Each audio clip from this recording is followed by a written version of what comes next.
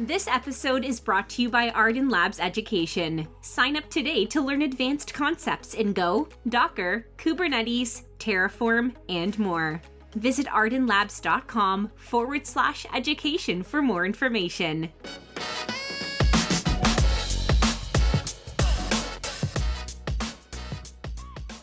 Welcome to the Arden Labs podcast. Our special guest today, oh my God, nobody's going to believe that I have in front of me right now, Rich Burrows. Oh yeah, Rich. Hey dude, thank you so much for coming.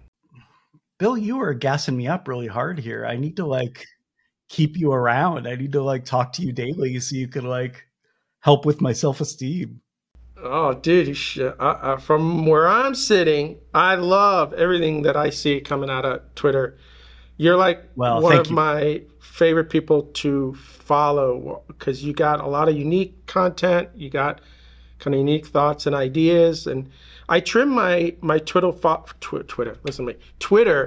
followers probably every 6 months. And not because if I stop following you, don't take it personally. It's not that. I just can't handle a large amount of noise in my feed. And I've started to learn that if I follow certain people, I'll get other people for free. Twitter started really aggressively pushing stuff into your feed a few years ago from people that you don't follow. And there are people that I literally have done that with where I don't follow them because I know I'm going to see all of their best tweets anyway. Yeah. And a lot of times when a tweet comes in my timeline that I really like, I'll look to see who retweeted it, right? And I don't know. I need to keep the numbers down. But you're definitely somebody that I don't think I will get rid of for a long time. So I'll see if I can alienate you. But no, it's funny when you mention the retweeting because that's something that I really do think about. I feel like that's an important part of Twitter is sharing things with other people, and I try to be thoughtful about what I retweet. But at the same time, you need to tweet things that are about that you're interested in that maybe isn't necessarily popular. I've tweeted stuff and I've noticed 10 people fall off within an hour, and I kind of laugh at it. But I rather be real, and you know that, than me trying to be fake just to maybe keep you around. I don't know how that works, but yeah, I think that part of the reason why I've had what success I have had on Twitter, and I don't consider myself by any means a big Twitter personality or anything like that, but I've got 12,000 followers now, and so obviously some people are interested in what I have to say. And I think that a lot of that is because of the fact that I try to be pretty real and vulnerable. And I talk about mental health issues and things that, not everybody's willing to come out and say, hey, I have anxiety or depression or ADHD, whatever. And I totally understand that. I think for a lot of people, that's not going to be the right thing for them to share, but I'm pretty confident in my situation in terms of, I don't think it's going to limit me from finding jobs, to talk about those things at this point in my career. And so I do that. I'm actually going to be on a panel about ADHD at KubeCon, which is pretty exciting, with a few other people who are in the kind of Kubernetes community that also have ADHD. And there's going to be some storytelling about some of their experiences. So I think that's going to be a lot of fun. I'm going to spend 60 more seconds on this topic, and then we're going to get into the meat of what this podcast is about, which is you. But, I grew up as a kid in the 70s where you were essentially just told, deal with it, get up, move on, stop complaining. And I was a horrible student, and I was really immature. And sometimes I wonder if I have some of that. But I guess I just learned over time to just fight through it. And maybe now that I'm 50, I just kind of look at it as, I don't know how to think about it. Only I think because of the era that I grew up in. And so when I see people talking about this, honestly, I'm really confused about it. Just because I'm going to be honest here, maybe I feel like sometimes that maybe it was good that everybody just kept pounding into me that just deal with it. This is who you are and move on. And I did. Or would I be even better off if I had the kind of systems and support and the things that are like, I'm really confused about it, Rich. Yeah. I mean, everyone's different, but I think that, I wasn't diagnosed until I was an adult, and I was kind of in the same boat as you in terms of like growing up in a time where people didn't understand it. I think that ADD as a diagnosis didn't actually exist until I was in high school. So it's not like I was caught as a little kid, but the signals were all there if someone would have known what to look for. And I feel like, I reached a point, the reason why I got diagnosed is I reached a point where I was just, I was in the pandemic. I was in a job that I wasn't happy with. I couldn't do anything. I was like almost paralyzed. And so I knew I needed to get help. And so that's kind of what drove me to get the diagnosis. But everybody's different and people respond to different things. One of the interesting things is that sometimes the sort of typical productivity advice, actually can be really harmful for people who have ADHD because they're not able to do those typical things, right? And then they feel bad about it. I'll tell you this, at least. I had my first kid when I was 26. And I think what's gotten me through depression, what's gotten me through being distracted, like what's gotten me through everything to maintain a level of productiveness is this idea in my head that I have to support these kids and that I can't falter on that. So anytime I don't want to do something, I kind of bring the kids back into my head and I go, it doesn't matter if you don't want to do it, focus and just get it done, right? Like that's been the formula for me, I think, to fight through all those years of depression, like whatever the emotion is, right? Yeah. Yeah. And I think that these things are obviously like they're all spectrums, right? So like there's people who have some symptoms of ADHD, but maybe wouldn't be able to get a diagnosis. And then there's other people where it's so extreme that it's literally a disability, for them. And so I think I think the approach you're talking about is fantastic that it works for you. It wouldn't work for some people, they just wouldn't be able to do that. No, for sure. But I'm just sharing what has helped me get through a lot of bad decisions, mistakes, things like that. Okay, we got to get back to, this podcast is about you. I really want to kind of hear your story and your journey. But before we start, two things. One, give everybody the 2-minute sort of spiel on what you're doing today. What is Rich doing today? Yeah, so I work at this company called Loft Labs. We make Kubernetes tools. We are focused a lot on multi-tenancy and self-service for people who are operating Kubernetes clusters. I'm a staff developer advocate there, so I spend a lot of time interacting with the community, kind of talking about what it is that we're doing, explaining the importance of it, things like that.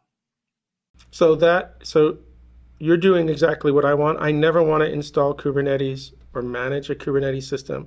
I just want to be pointed to one with whatever resources I want, and just like, that's me. That's really kind of what we do. So like our commercial product lets someone who is on a platform team basically easily share a cluster with a bunch of developers so that they can just grab a Kubernetes environment and use it whenever they want. I'm somebody who I think self-service is super important.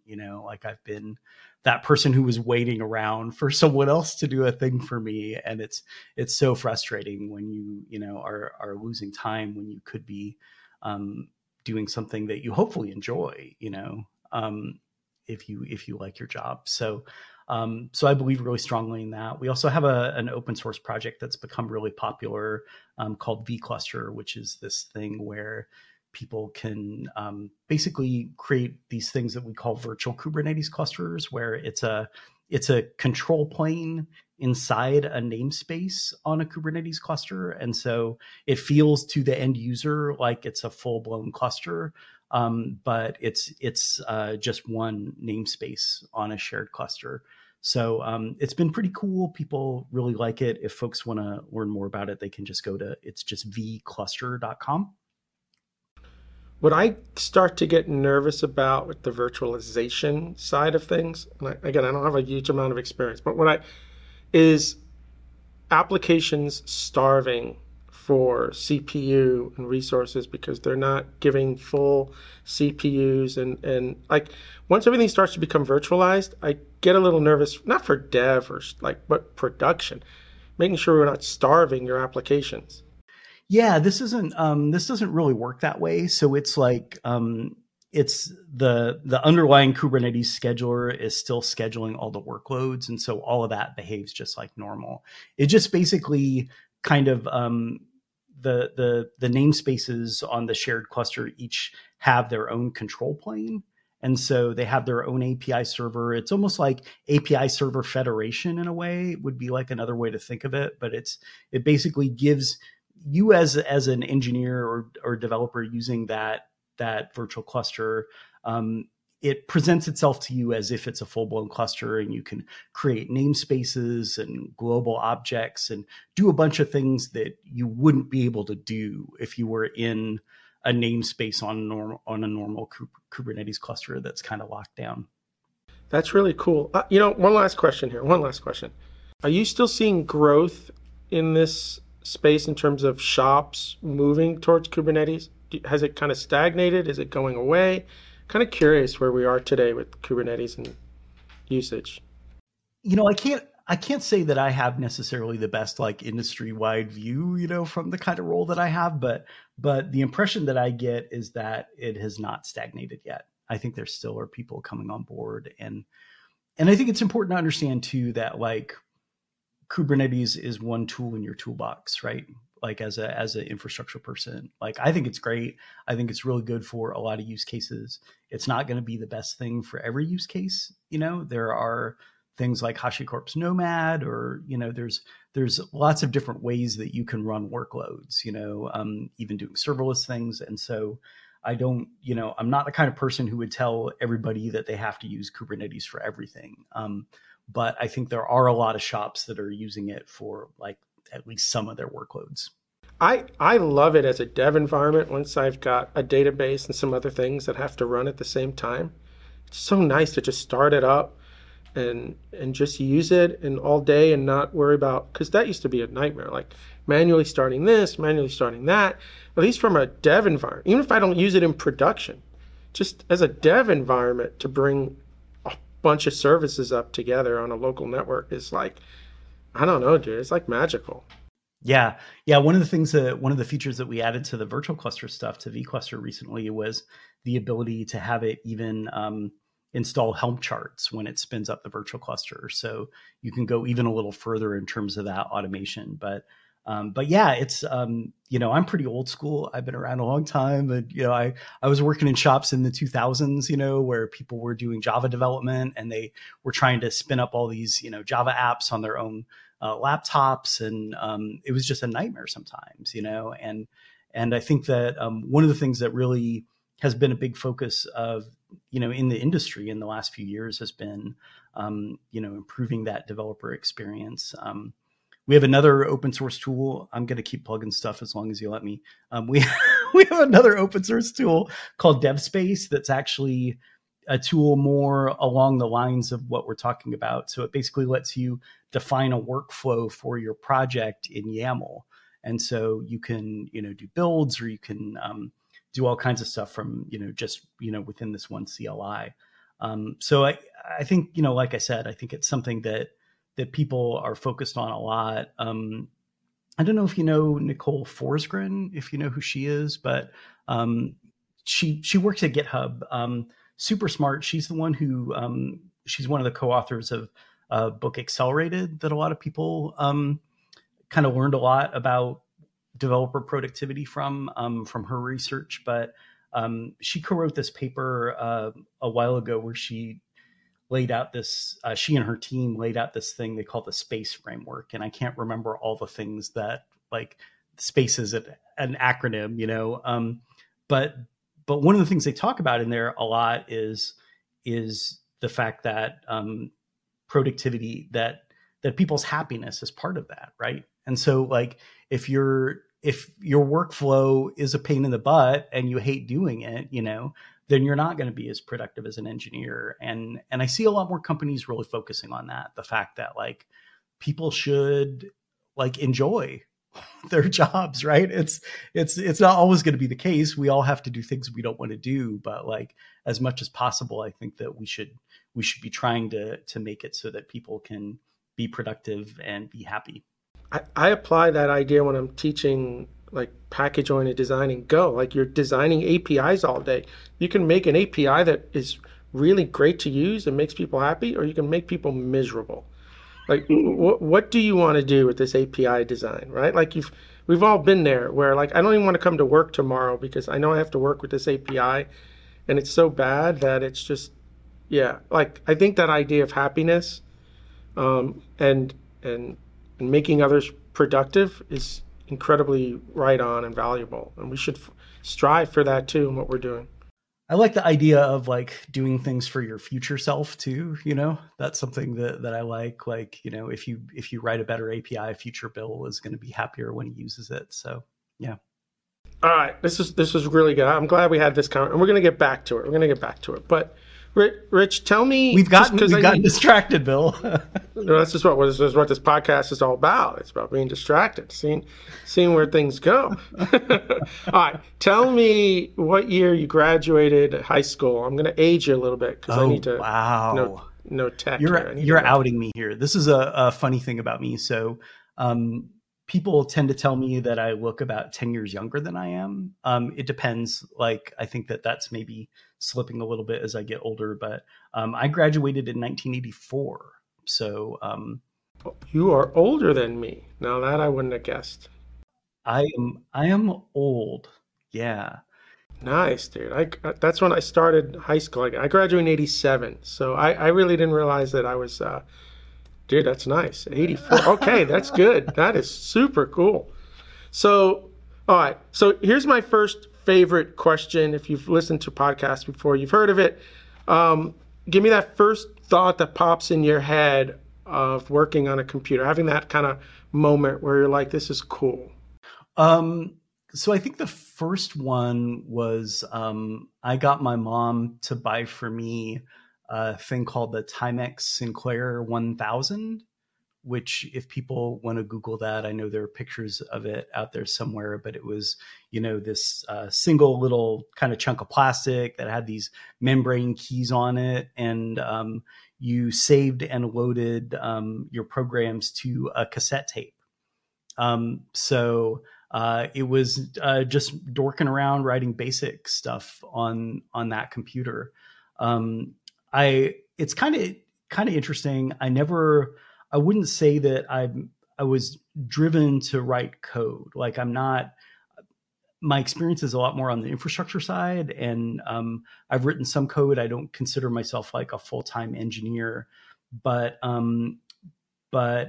that engagement with the computer, that's something that I was drawn to very early and continued to do even, in high school classes and things like that, like long before I got in the industry. Did that unit connect to the back of the television? Because I had one really similar to that connected to the back of the TV. I think my parents got it at Radio Shack, and I can never remember what this little computer was. But yeah, same idea, cassette. It was the cheapest computer you could buy at that point, the cheapest home computer. I think it was about $100, which, this was 1970s money or whatever. So it was a bit more, but I really, I just, I loved it. I really did like the idea that you could, control the flow of the programs, like in BASIC. I really liked like doing the loops and stuff. And, yeah, it was a lot of fun. So I'm going to guess you did this because I did this, and the same sort of story, right? We learned BASIC early on. And then if you started going to the department stores when they were finally selling PCs there, they'd have a little program running, like especially if it was a DOS machine, right? They had these programs running, and you could break it and then write your own little BASIC program that would just loop like something probably not terribly nice on the screen, and you'd walk away. Now, I know, Rich, you did that a couple of times. I don't remember doing that. It's possible. The thing that I do remember doing in high school was I wrote a little BASIC program that kind of simulated the output of the computer in the movie War Games. So, the Professor Falcon, typing commands and stuff. I do remember doing that. But yeah, at that point in time, it was just messing around, right? Like I didn't have any goals. It wasn't like there was a specific app or program I wanted to write. It was just a kid messing around. It was like a toy to me. Right, but you're really, when you look back on it now, I mean, knowing BASIC in the early 80s, right? Like you're kind of ahead of your time. I mean, this is all really brand new stuff. Very few kids are even playing with this.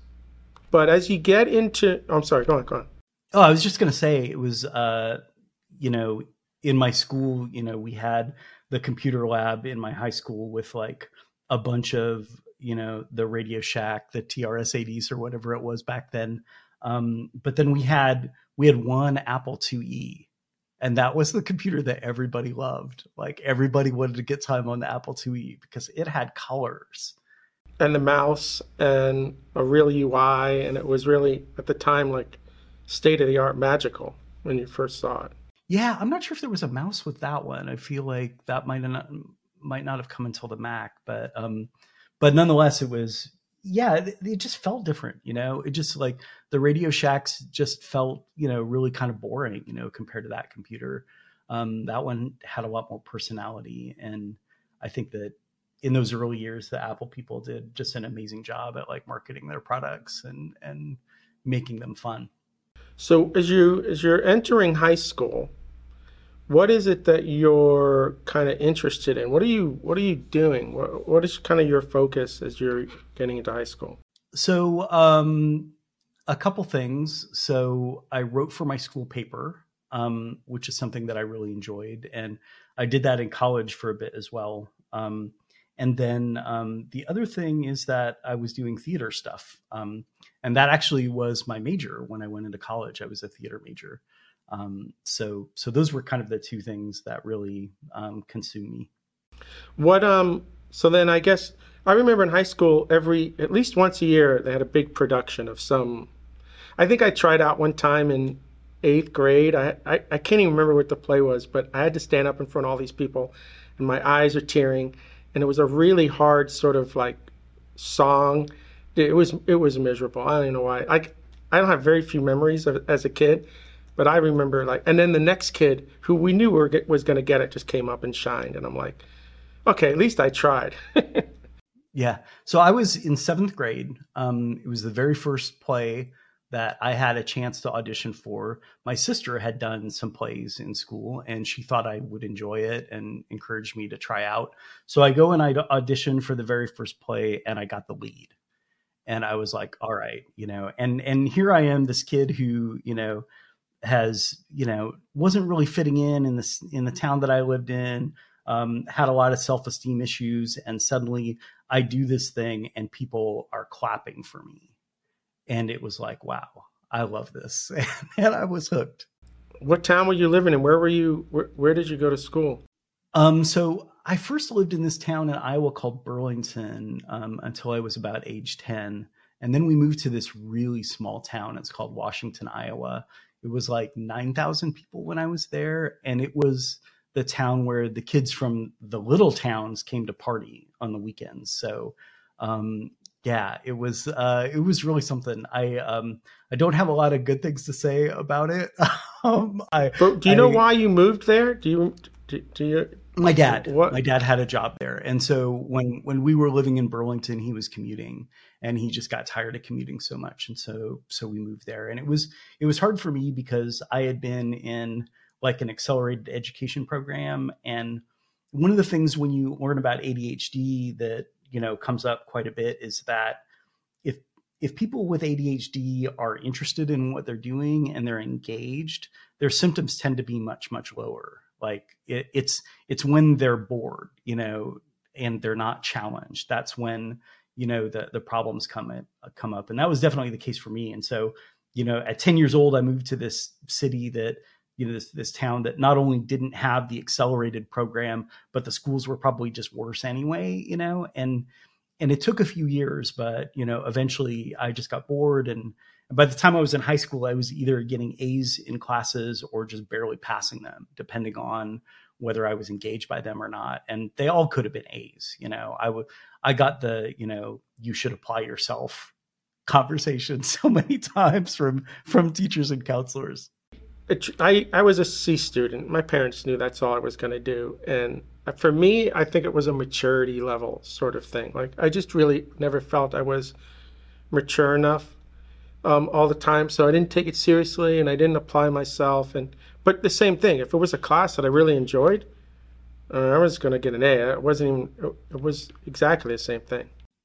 Yeah. And I mean, with me, so I'm not sure if this thing still exists, but back then they had the standardized test that they would give us every year called the Iowa Test of Basic Skills. And I would always score in the top percentile in that standardized test, right? And so they knew that I was smart, right? They knew that I could be doing much better.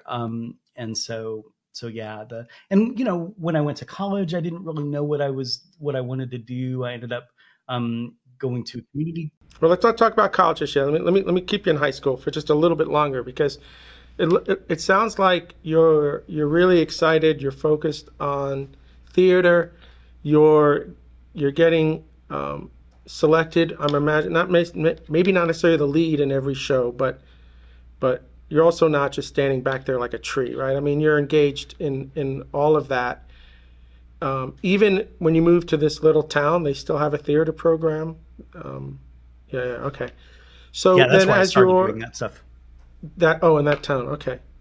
Did that town? I'm just curious. Did that town have adult theater? Like we have a lot of that here in Miami, where like local theater. I don't know what it's called. We had a local community theater. Yeah. Okay, and community theater. I was in some shows there too, as well. As you're ready to graduate high school, you're in this little town. Theater is something you're really passionate about. Have you been, even before I ask that question, have you been doing anything related to technology during these 4 years, or has your focus really been theater, I guess? Well, I mean, in high school was when I was taking those classes, those computer classes. So that, I took, they didn't have a lot, right? But there were like 1 or 2 classes you could take. And then the other thing that I was very interested in was photography. So I spent a lot of time in the darkroom there at school too.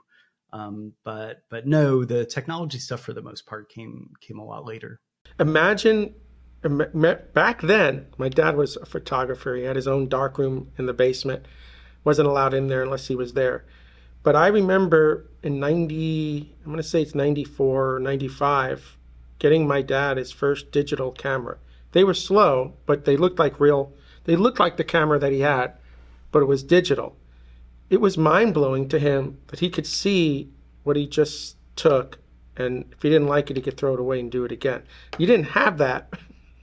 You had to wait to see what developed, right?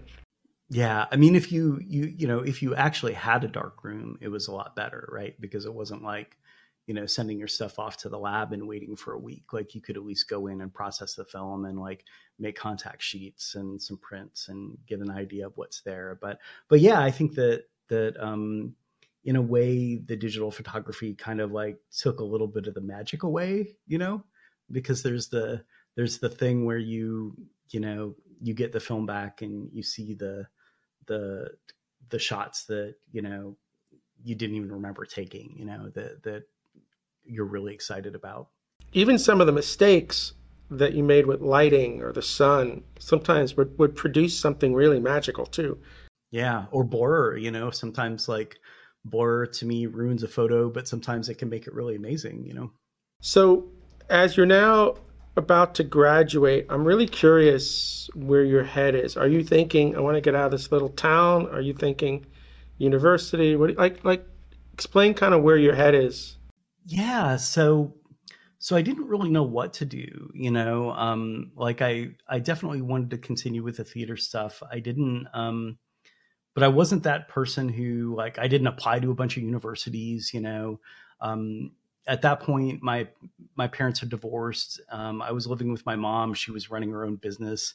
She didn't know a lot about this stuff, right? And so I didn't really have anyone kind of like guiding me to some sort of, educational goal. And also with the ADHD,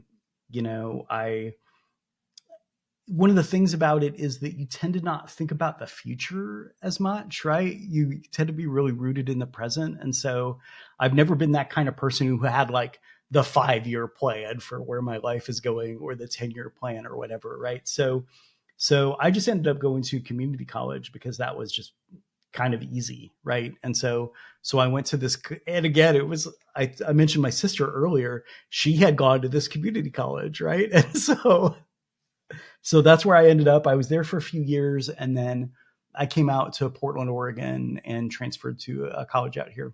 What made you just, okay, hold on. You can't just say, and then I decided to go to Oregon, and like, explain that a little bit. And like, what were the steps? Did you apply first?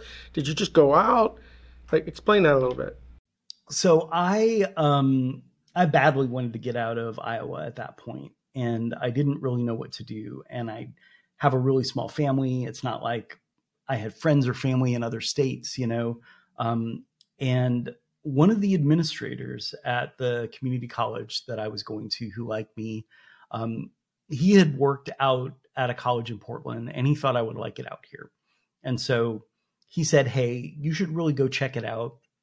And so he actually helped set this up. He was like super kind. Like, he basically helped me get out here and got me a place to stay for like a weekend, or something.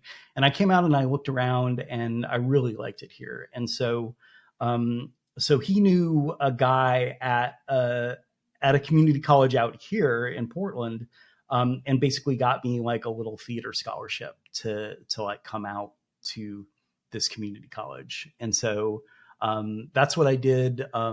If it wasn't for that guy intervening, like, and helping me make it out of Iowa, I have no idea what would have happened. Like, was he somebody that you would just talk to? Or was he somebody so he got a sense that you really needed to get out of there?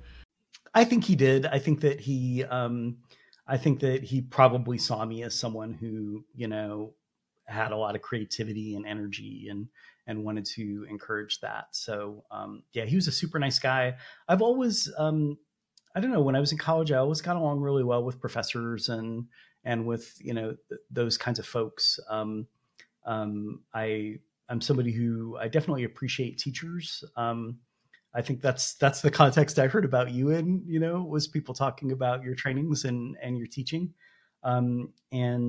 And yeah, he's somebody who I would often go into the office, and just have random conversations with him. So you must have been excited because now you're at a school, you're out of Iowa, you're able to focus. I mean, I'm sure it's still a liberal arts degree, but you get to focus on theater now. So how was that first semester in Portland for you? Was it everything you hoped it would be?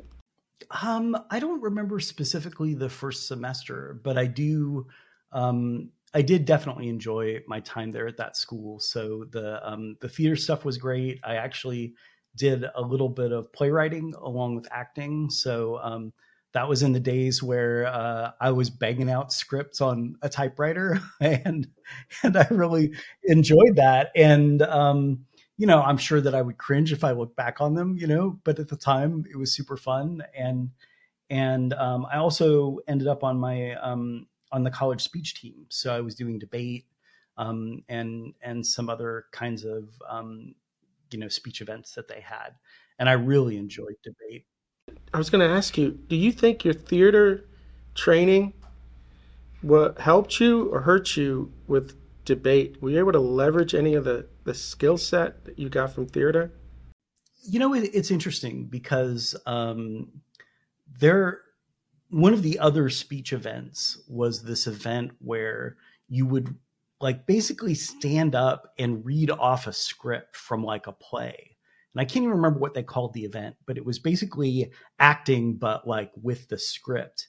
And I was terrible at that event, and I thought I would just crush it because I had all this experience acting. And I think it was probably because of the fact that, you don't have a scene partner, it's like, it was just a whole different kind of thing. It was like a monologue basically with and you have to pretend you're reading off the script, but of course everybody had it memorized, and I was terrible at that, but I did pretty well at debate. I think for me, debate was a lot more about, like, that's where I learned about argumentation and logic and things like that. And those were things that I think I just kind of naturally fell into. I kind of had a logical mind. And so it was easy for me to like understand, where the holes in somebody else's argument were and things like that.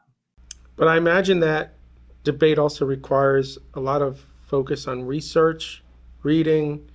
You want to be well prepared on both sides of that, and that requires a tremendous amount of attention. So your ADHD didn't kind of interfere with some of that, or you were just so into it, like, again, it just goes off to the side?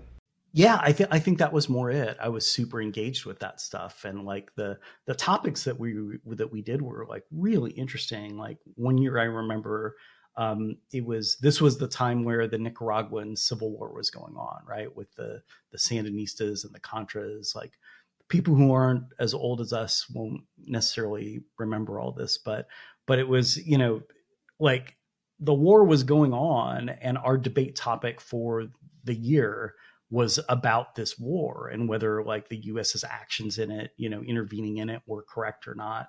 And so it was really exciting. Like I would get the New York Times every day, and like look for articles that would like, fit into the debate topic. And I was super engaged. So I think in the ADHD really wasn't a problem there.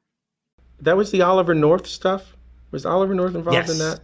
I think okay. I can't remember if that part had happened by the time that we were doing the debate on it or not.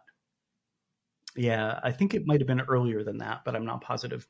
So you're getting all of this, I'm going to call it kind of classical training in theater, communications, debate. You're able to leverage a lot of kind of academics behind all of that. You're now in Portland. How long does it take you to graduate from this school? Do you graduate from this school?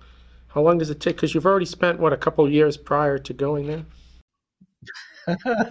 You're starting to understand the timeline of my shoddy academic history. So I was in college for like 6 years and dropped out twice technically. So I went to that community college for like 2 years. I transferred downtown to Portland State University and was there for a while. And it's just really classic ADHD stuff, because I was actually very close to graduating. It was like my senior year of the program, but there was a class I had to take that I absolutely hated, and it was a required class, and I flunked it. It was a lighting design class, and you had to. This was in the old days, we had to do all these drawings, drafting with like, on paper, and I wasn't good at it, and I just hated it. And I couldn't get my brain to engage with it. So I failed like, this required class. And at the same time, at that point in time, I had started doing improv comedy. And I was, by that point, part of a professional comedy group that some of my professors had started. And so we were actually getting paid to do comedy shows like during the day at schools. So at like, junior high and high school assemblies, we would come in and perform. And so I was making a little bit of money at that. And those gigs a lot of the time were during the day when my classes were. And so I finally reached this point where I was like, hey, this is actually my job, right? Like, why am I taking classes to do this thing that I am getting paid for, So I ended up dropping out. And you never went back and finished the last few credits that you needed? No. Later on, I did go back. Once I got into computing, there was a point where I went back and I started taking some classes to prepare me to go into computer science. But again, I dropped out because I got a job in tech. But we'll get to that, I'm assuming. So I find this completely normal, interesting and normal, because you're at a point where you're just like, the degree isn't going to get me anything beyond where I'm where I want to be. The degree's not going to get me anything. If anything, it's interfering with where I want to be.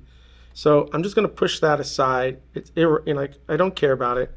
And you start getting paid now to do the improv. But were you just living in the moment again, or did you see some sort of future? I mean, it was probably some of both, I did tend to live in the moment a lot. But I also did sort of have a plan. So while I was in that theater program, besides the improv comedy, the other thing that I was doing that I really loved was I started directing plays. And I found that that like much more engaging even than being an actor. I really love that process of like getting a group of people together and kind of guiding a collaborative vision of how the script should be interpreted. And so in addition to doing the improv after I dropped out, I also was, I guess I would call it a semi-professional director at a local theater in town that I helped run. Can you give me 2 minutes on what directing actually is? Because I see it for movies and I see it and my brain goes, there's got to be a line. Maybe it's like managing a project where there's got to be a line where you got to let the actor do their thing. It's like, can you just give me like a 2-minute? I really want to understand what you're doing and why it's so important to have you there. Yeah, I mean, people do it differently too. So my view of it is not the same view that you're going to get from somebody else. But I think that really, especially in filmmaking, but also in theater, it's really a lot about shaping the kind of collaborative vision of the material, right? So a director in a movie they're not the cinematographer, right? So they're not the one choosing which lens is going to get used on a shot. They don't write the script. They don't design the sets. They really are responsible for guiding all those other people, all those other department heads, and, making sure that the thing is like a cohesive whole, and working with the actors. And to me, that was my favorite part. And people approach that really differently. I had a professor in college, and when he would direct a play, he would literally get out a chessboard and he would figure out who was standing where at every moment of the play. And, when we started rehearsals, he would say, all right, on this line, you go and walk over to the vase, or whatever. Right.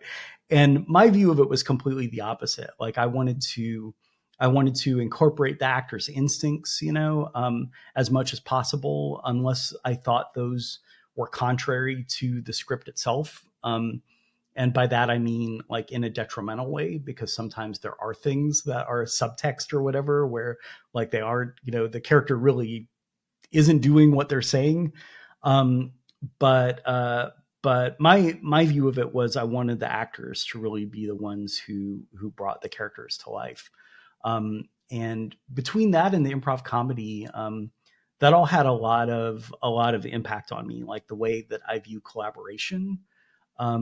The improv especially, like the thing about that is you get a group of people together. It's maybe like 5 people, and you come in and you do a scene together. You have no idea what's going to happen.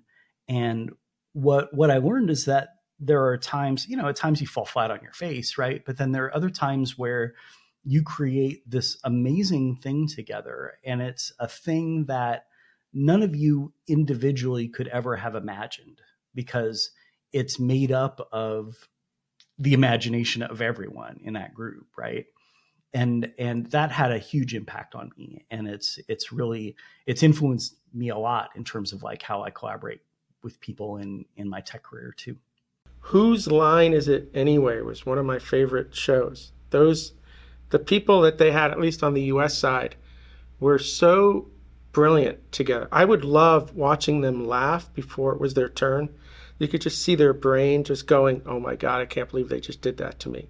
Like, how did this person I loved that show. I loved more the human interactions because they knew and loved each other than sometimes the skit itself, just knowing where it had to go. Yeah. So funny thing, I actually did a scene with Wayne Brady once at an improv comedy tournament, and it was a scene where it was like the format of the improv comedy itself was a competition. So it's like these two teams competing against each other, and so he and I were like competing against each other in the scene, and he just crushed me. Like he just was like it was humiliating.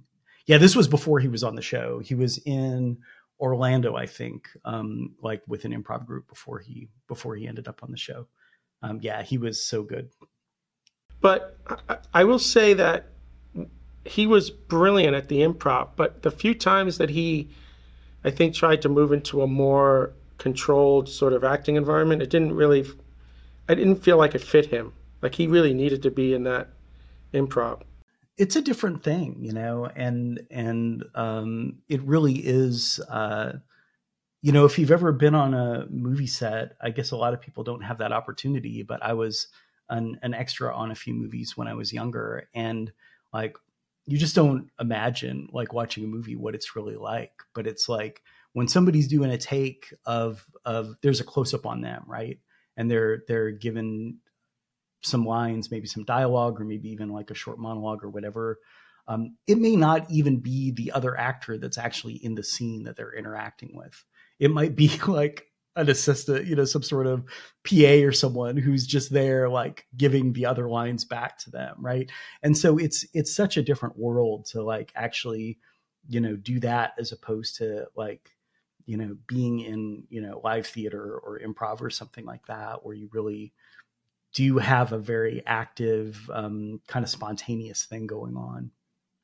No, the only thing I can equate it to and appreciate that is when I had to switch to teaching in front of a camera, and, you know, I saw some people on a screen, but it took twice the amount of energy to try to pretend that I was in the room with them.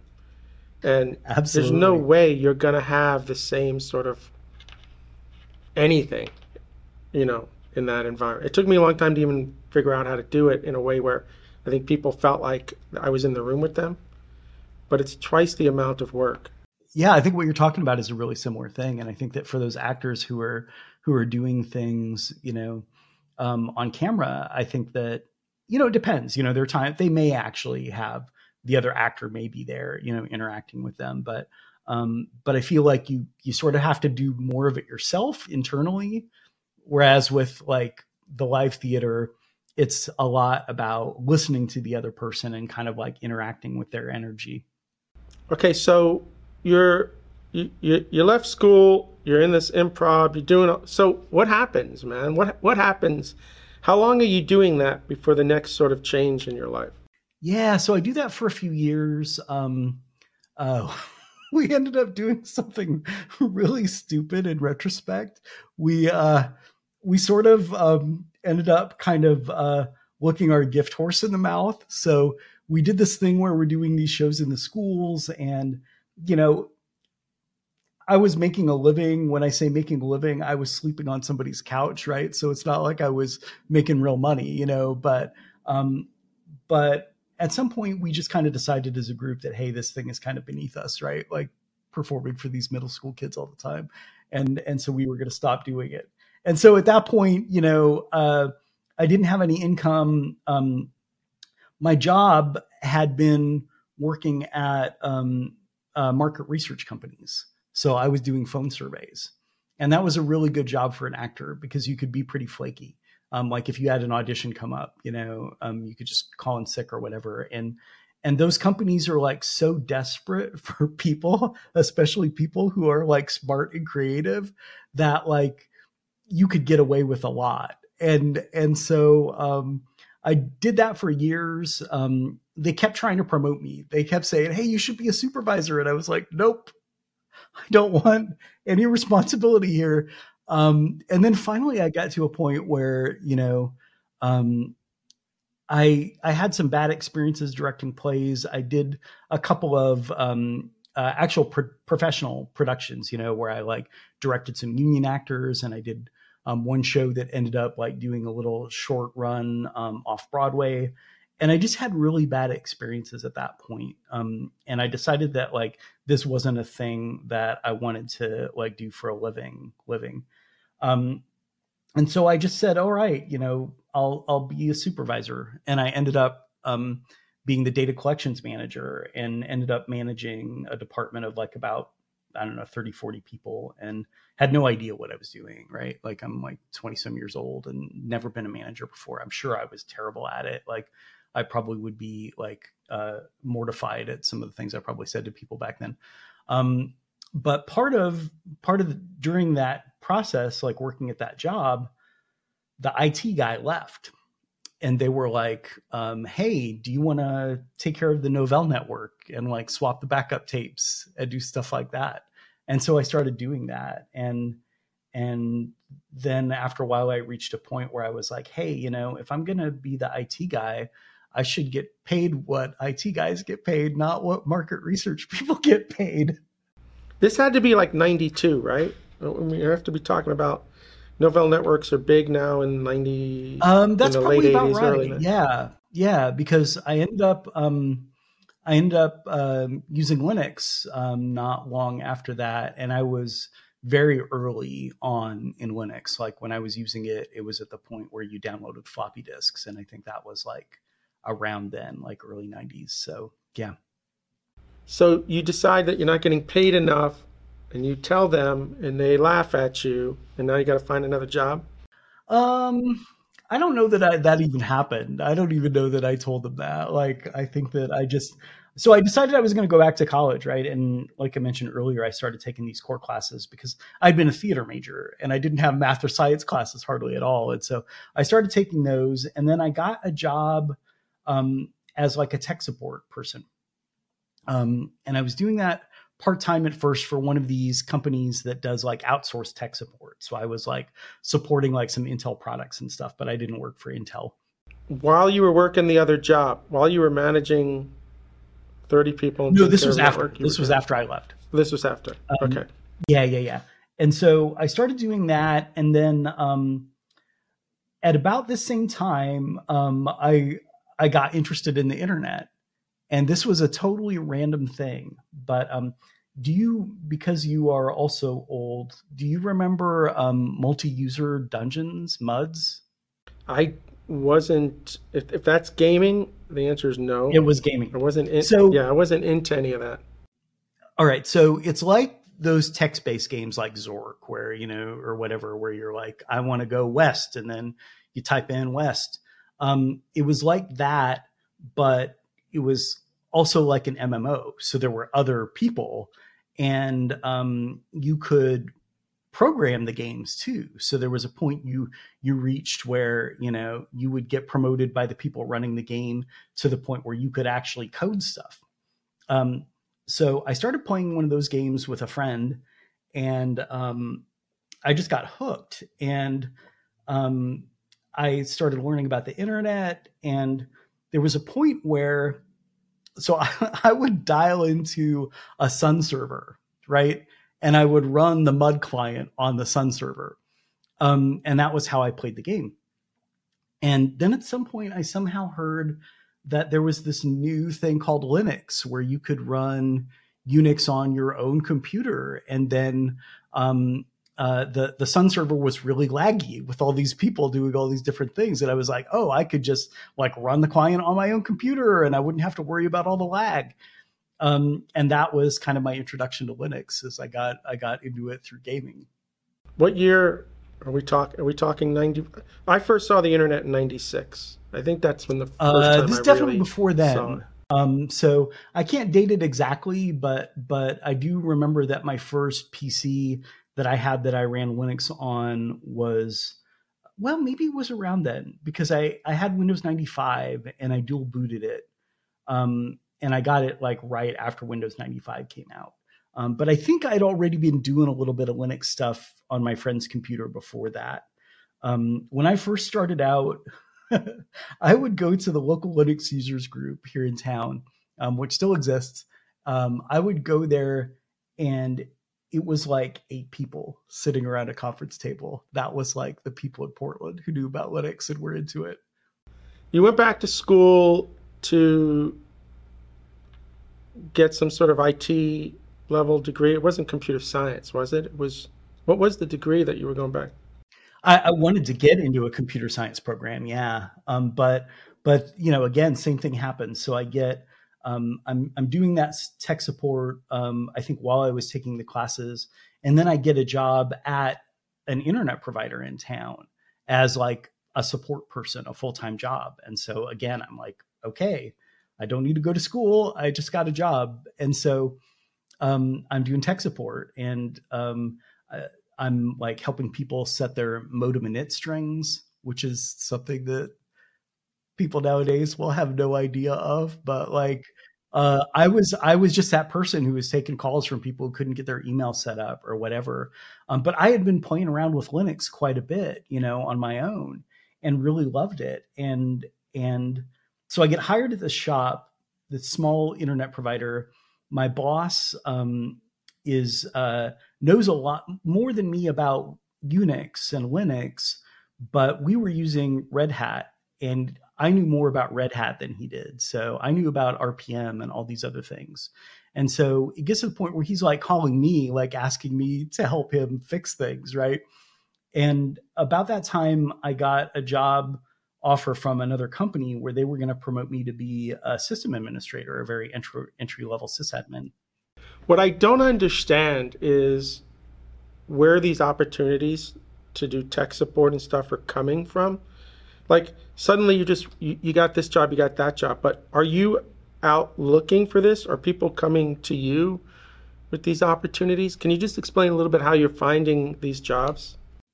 I don't even remember that one. It's so long ago. It was like 95, 96, something like that. But I was in that local Linux users group, and I might have heard about it through there. I think that's probably how I heard about the internet provider. There were only a handful of internet providers here in Portland at that point in time. So it was likely through there. And then over the next few years, actually, I heard about, several jobs like through that group of people. So being part of that Linux users group really did help me a lot, like in my early career. So what's this now? I can't imagine that you could do one of these over the phone tech support jobs for a long time, because I would imagine that after 6 weeks, you've basically gotten every question you're going to get and you're bored at this point. Yeah, I mean, so part of it is that, like, even during that time where I was in that role, technically, I was already starting to do sysadmin work, right? So like I said, my boss was calling me and asking me about things. And then as time goes on, I start to realize that, like, the stuff is a mess there, right? So my boss had fired the previous systems administrator like a few months before I joined the company, and he hadn't replaced him. And so there was nobody maintaining the systems. And so like stuff wasn't patched. And like one day I go into my boss's office and he shows me his screen, and somebody is logged into our mail server as root, and they're downloading the password file with FTP. And I'm like, oh my God, this is so bad. And this was before, like, people nowadays are probably familiar with like the passwords in the password file is being encrypted, with shadow passwords. But at that point in time, like that was an extra step you had to take to like encrypt the password file, and that hadn't been done. And so they literally were downloading the plaintext passwords, and just brutal. And stuff was getting owned all the time. And my boss knew I was interested in this stuff, and I actually had an interest in security that developed. And so I ended up like, rebuilding a bunch of our servers and stuff, and like updating them to like newer versions of Linux. And about that time, I got this other job offer through the Linux users group. This guy that I knew could tell that I had a lot of potential, and had me take like I think it was like a little Python coding test. And I'd never written any Python, but I like boned up enough to be able to, like, it was a take home test, and I did it. And he offered me a job, and I I was kind of on the fence about it, and I went to my boss where I was working and I said, hey, these guys want to hire me. And so he promoted me to be a system administrator then and gave me a raise and stuff. Yeah, and so we're not losing Rich. Yeah. I actually regret it looking back. It was, I had fun there in some ways. I was very much like the big fish in the little pond. And had I gone to that other shop, there were some like really experienced like Unix admins there. And I think I would have learned like a ton from them, had I gone and done that. So I think that like, if I were to look back on my career, that was kind of a misstep, but it was good. And, I had a lot of fun. It was just crazy days back then. Our whole network was on the internet. There wasn't a firewall. Like all of the computers, all of the servers were directly connected to the internet with public IP addresses. It was just ridiculous. That means you had no idea who was on your network at any given time. No. Nope. And I did some things like I set up host firewalling and stuff, which like none of that existed. And I set up the TCP wrappers so we could, reject connections. But why was the network connected to the internet open anyway? Were people at home or wanting to like access machines? I don't even know that I could answer that at this point. I mean, I think the answer was just that, my boss was super busy and, that was just how things were set up. But it was just kind of cool to be able to. Yeah, there could have been a firewall for sure. But yeah, so I was there for a few years and then the company got sold and I was pretty unhappy with the way it all went down and decided I wanted to find another job. And my next job that I got was at WebMD. Oh, really? So this was like 98. And at that point it was like one of the hottest stocks on Wall Street, like people were saying like this company is going to be the Microsoft of healthcare, things like that. And the site was getting a huge amount of traffic, like even more than nowadays. It was a really big internet destination. They were taking out Super Bowl ads. And so I'm working on a team there and I start kind of falling into this role where I'm like doing deployments of code, which was all manual back then. It was like running scripts. And so I was doing deployments and configuring the apps and troubleshooting problems with them. So I was no longer worried about the underlying stack, right? Like I did a little bit, like I would like build servers and stuff like that. But for the most part, I was worried about the kind of application level. But this wasn't a monolithic website. I think of WebMD as just this big content-based, maybe CMS, but website, not. So at that point, so we had front-end servers and the front-end servers ran, oh my God, we ran a custom web server that was written in Java.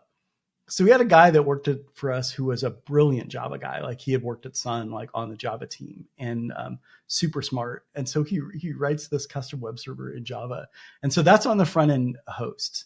And then there was a middle tier that had some like application logic in it and stuff. And then there were databases on the back end.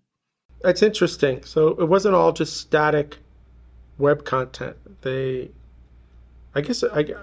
wasn't static web content. It was some custom CMS. Yeah, for sure. Yeah. And then I guess you had your own data centers too, because in 98, there's no cloud yet. You have to run your own data center. Yeah. So we had stuff hosted in Atlanta, I think mainly.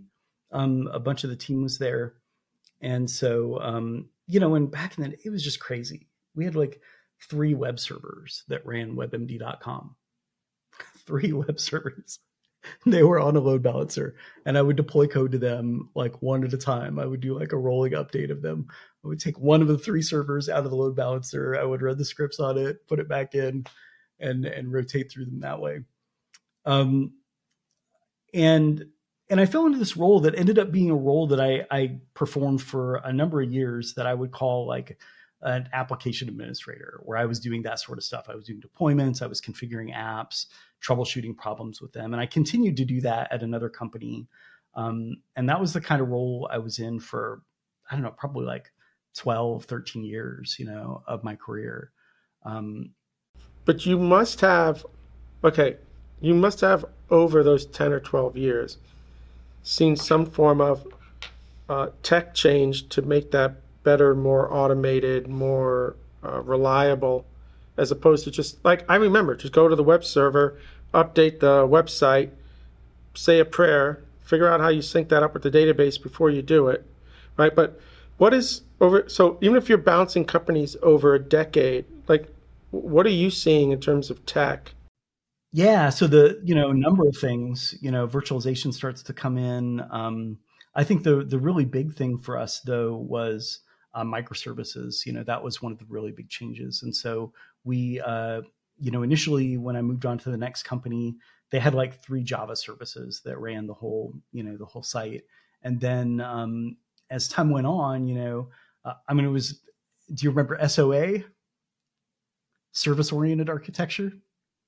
Yeah, I guess I remember the acronym, but I never liked acronyms.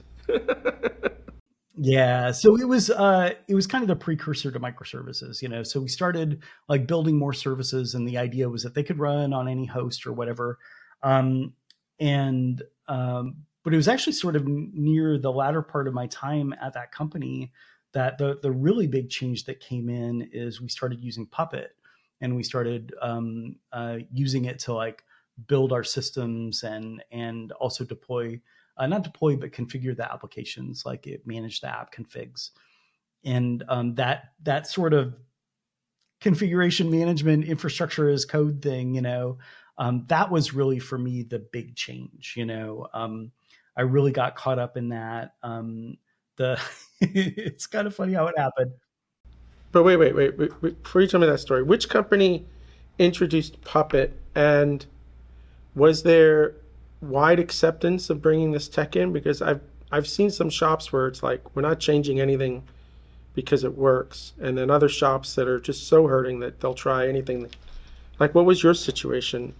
It was a little startup. You wouldn't have heard of it. We got eventually bought by this company called Heartland Payment Systems that is maybe famous for, if people want to Google them, for having at the point in time where they bought us out, they announced it just within like 6 months later that they had been the victim of the biggest credit card breach in history at that point. And so that's the thing that most people probably know them for. But actually no, the people within our little startup, were really responsive to this idea, and it was really the system administrators there who were the ones who were pushing it. I wasn't, but what ended up happening is that they all left for other jobs. And so suddenly one day I was the Puppet guy, right? Because I was literally like the only one left. And so they sent me to training at the Puppet office, and I was there for a few days. I fell in love with the place, and the people and everything. There were a bunch of women engineers there. I was like, what? Women engineers? Like, I had hardly worked with any in my career up until that point. And just the culture there and everything, I fell in love with it. I became part of that community for a few years. And eventually I ended up getting a job there myself. So that was my last job as like an ops person. So I was an SRE there for like a year and a half. So wait a second. When you join Puppet, you have to move out of Portland, or you can still stay in Portland? No. They were based here, actually. Yeah, that was really before remote work was like a regular thing, right? Still. So like I was just looking for jobs in Portland. I wasn't really thinking about going anywhere else. I'm kind of curious. I don't know what year we're talking now. I guess we're talking maybe 2006 or something. No, it was much later than that. I think I left there in 2017, I think. Maybe it was a little bit earlier. And I had been there for like maybe a couple years.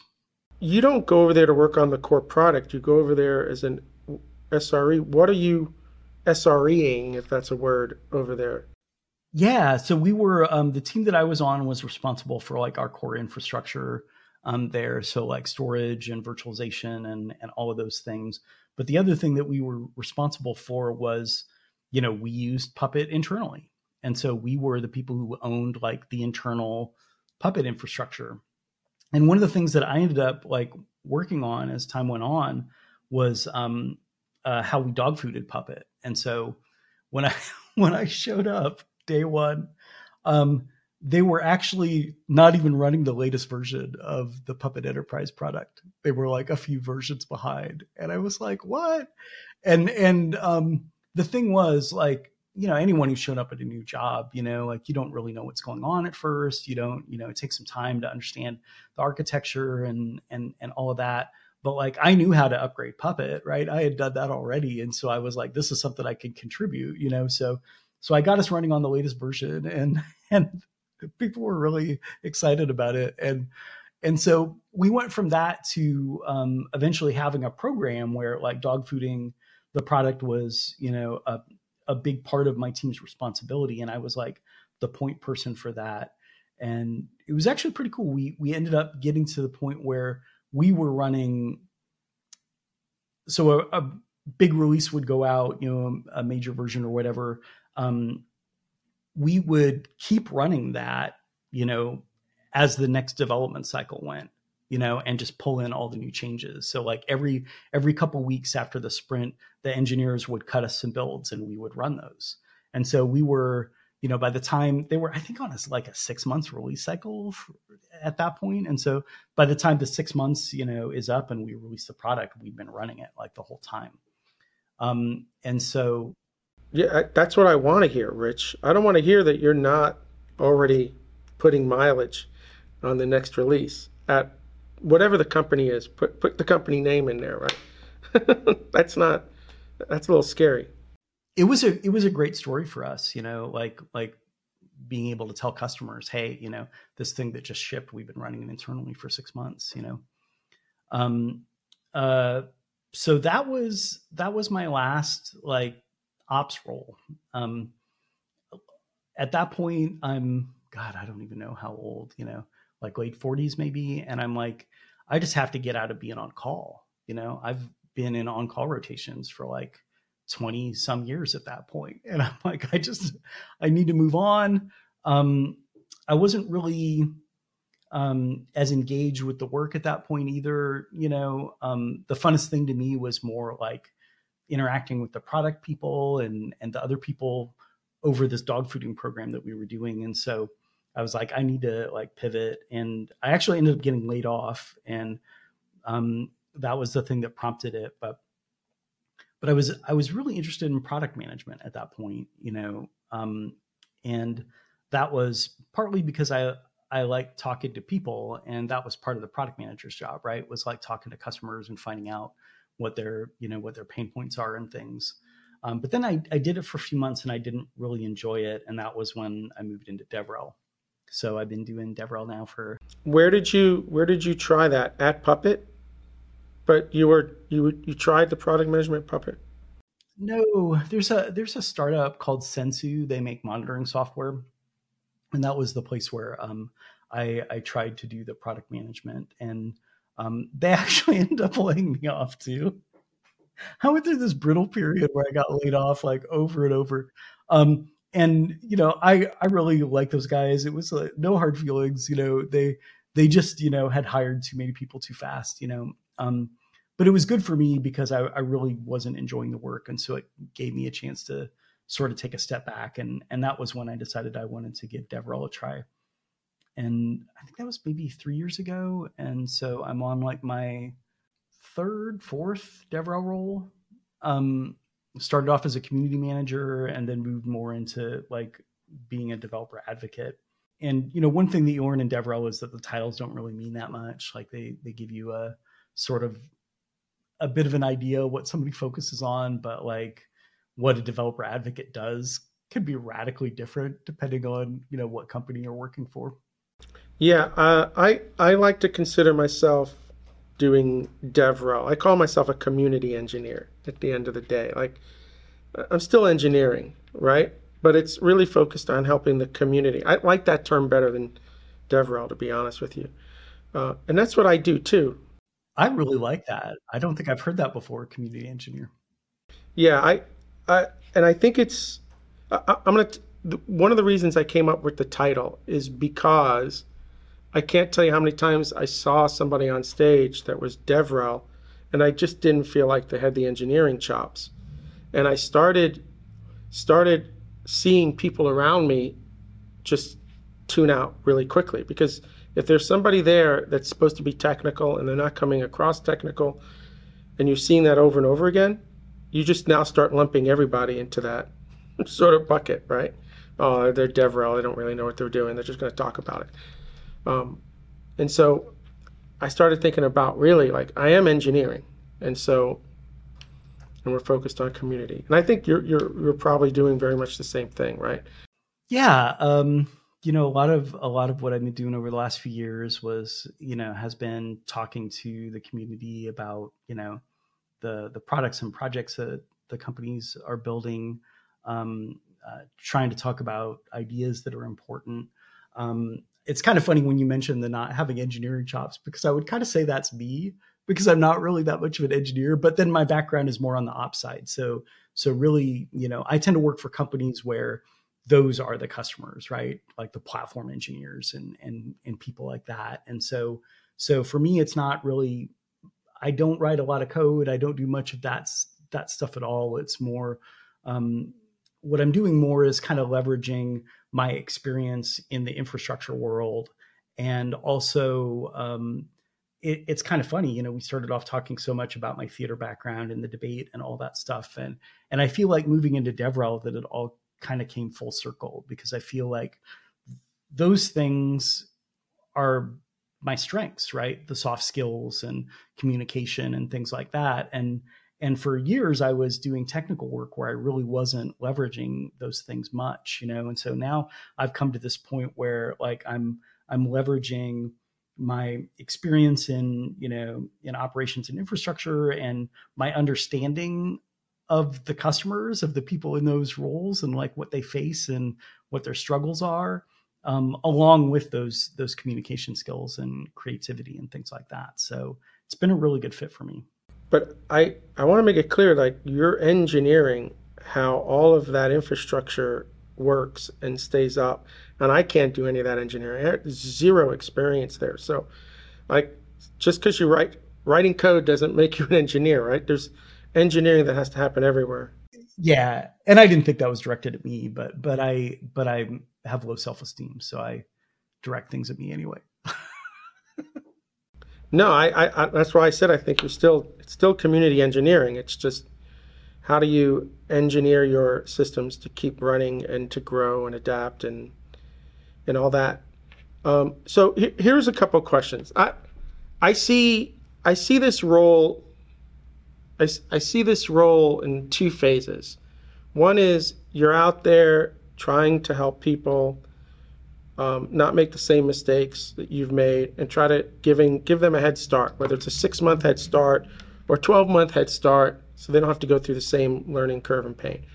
The other side is your clients and being available to them and working on special projects, which allows you to continue to grow as an engineer.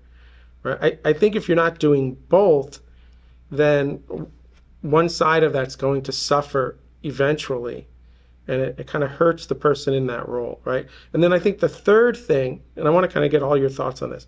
The third thing is how are you measuring success? How is the company measuring your success?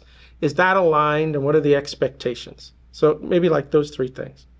So what was the first one again? I have ADHD. No. Yeah. The first one is what are you doing day in and day out in terms of what do you think your role is day in, day out? I think it's producing materials to help people with the learning curve, and I think it's helping clients and special projects. That's me. That's what I think. Kind of think, like, what do you think it is? Yeah, I think that's definitely part of it. In some ways, a lot of what I'm trying to do still, at least at the company that I'm at now, is, we're still pretty new. Our product's only like maybe a year and a half old, something like that. And so a lot of it for us is still brand awareness. So I'm just, even just trying to get the word out about what it is that we're doing is a big part of it. So, I would say that it overlaps with marketing in some ways that way. Although it's not about generating leads, right? It's about, getting people engaged in what we're doing. But but I think that like in terms of the customers, it's interesting. Like I don't really interact with our paid customers that much. The company that I'm at, we have a lot of open source projects that relate to what we're doing, and I'm focused there a lot more. And so like, I do talk to the commercial customers some, but I'm a lot more focused on the open source projects, especially that one that I mentioned early in our conversation, the virtual cluster stuff. That's a lot of what I spend my time working on. And so, some of it is speaking, some of it is writing. I do a podcast about the Kubernetes community. That's actually my own thing. Like I own that, but that's kind of part of my job too, because it, like this is sort of it's an angle on it that some people don't like, but I mean, in a way it's sort of like being like an influencer, like I've, developed a following. I've met a lot of people in the community the last few years. That's all been based on really authentic engagements that I've had with people, and the fact that I do this podcast that I was doing on my own time and my own money, but I've come to the point where, I have a voice in the community, and so that's part of why I'm employed. But I think that, with DevRel specifically, it can mean a lot of different things, like I said, and a lot of that actually has to do with where you sit on the org chart. And so when you're talking about measuring things, typically DevRel teams sit either under marketing or under like product or engineering, one of the two. And as you can probably guess, like those are very different things, right? Like if you're under a marketing team, maybe you are like, supposed to be contributing to like generating leads and things like that. And it's really hard with DevRel because it's like you give a talk at a conference and maybe someone goes out and buys your software, but like you have no idea that happened, right? It's almost impossible to measure. And people come up with all these kind of tricks to try to like, measure that, but it's really difficult. So it's kind of funny. People talk about this a lot in DevRel. There's a lot of arguments on Twitter, like maybe every few weeks or so, about like how should you measure DevRel and what are the right metrics to look at and stuff. And I'm on one of the extremes, and the extreme that I'm on is that it's really difficult to measure this stuff. And like for the most part, people are just kind of fooling themselves with the metrics they invent. When I came into the job that I'm at, and I came in really early. I was like employee number 4, right? So at that point, there's it was just booting up the whole program, and I talked to our CEO and I said, hey, listen, we could spend a month or 3 months like defining how we want to measure this thing, or we could just start doing some stuff, right? And that for the most part has been our approach. And I'm fortunate in a way in that I'm at a company where the CEO does believe very strongly in what we're doing. Both of the co-founders do. And so they understand the importance of this stuff. And there's some people that work at companies where like the reason they're gathering DevRel metrics is to justify the line in the budget for DevRel, right? To say, here's the impact we're having, so please keep giving us budget. I don't have to worry about that where I'm at. My boss, we're just about to open up another position. We're still hiring for my team. My boss gets it. And so it's, I'm not saying that all metrics are bad or that like it's not, that the stuff can't be measured, but that's for the most part really not my focus. My focus is like, the way that I measure my success is seeing the growth in the community of our projects and stuff. The vCluster project has really taken off a lot in the last year. There's a lot of people who are excited about it. One thing that we started to see like within the last few months that's really exciting is we're seeing other people in the community making content about it now. So there's going to be a couple of talks at KubeCon that involve vCluster, and so to me, we sort of hit a new level there, right? Where like now the community is engaged enough that they're actually talking about this thing too. It's not just us, it's not just me writing stuff and doing talks. And so those are kind of more the sort of milestones and stuff that I look at, as opposed to like, how many page views did my blog post get, or like how many YouTube views did I get, or something like that. I asked the question twofold, because you wake up every day, or you think on the weekend, like, what am I going to do this week? Like, I put a plan together. Like, what do I think is the most important use of my time this week? But it has to be towards that goal. For me, it's this role that you're in, the role that I'm in, is a marathon. Nothing happens overnight.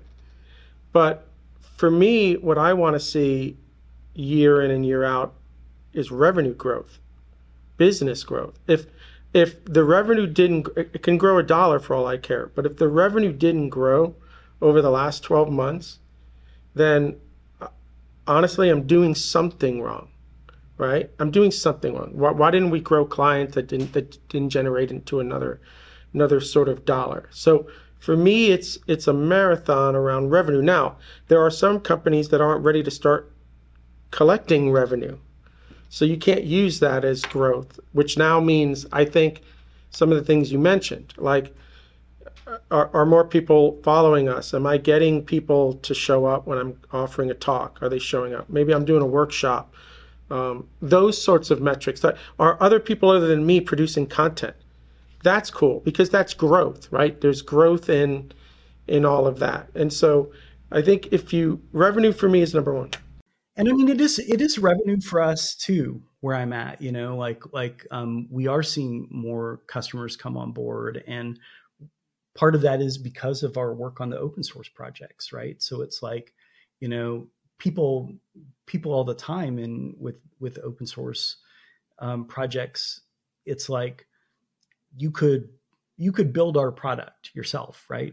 Like you could take the open source pieces that we've offered and put in the engineering time and build our product. But like, why would you do that when you could just pay us anyway, and spend your engineering time working on your own product as opposed to like trying to duplicate ours, So to me, that's really, the value of what our commercial product offers. And we love open source where I'm at. We're super happy that like the open source projects are getting so much attention, and that they really help people like do their jobs better and be happier. But in the end, like that wouldn't be enough if it wasn't helping to drive the revenue too. So are you every Monday waking up and going, this is what I'm going to work on? Like, how do you decide? I've met a lot of people in this role, and they all kind of do it a little differently, but how do you decide what you're going to be working on today, tomorrow, next month? I don't think about it that far out usually, but what's your style?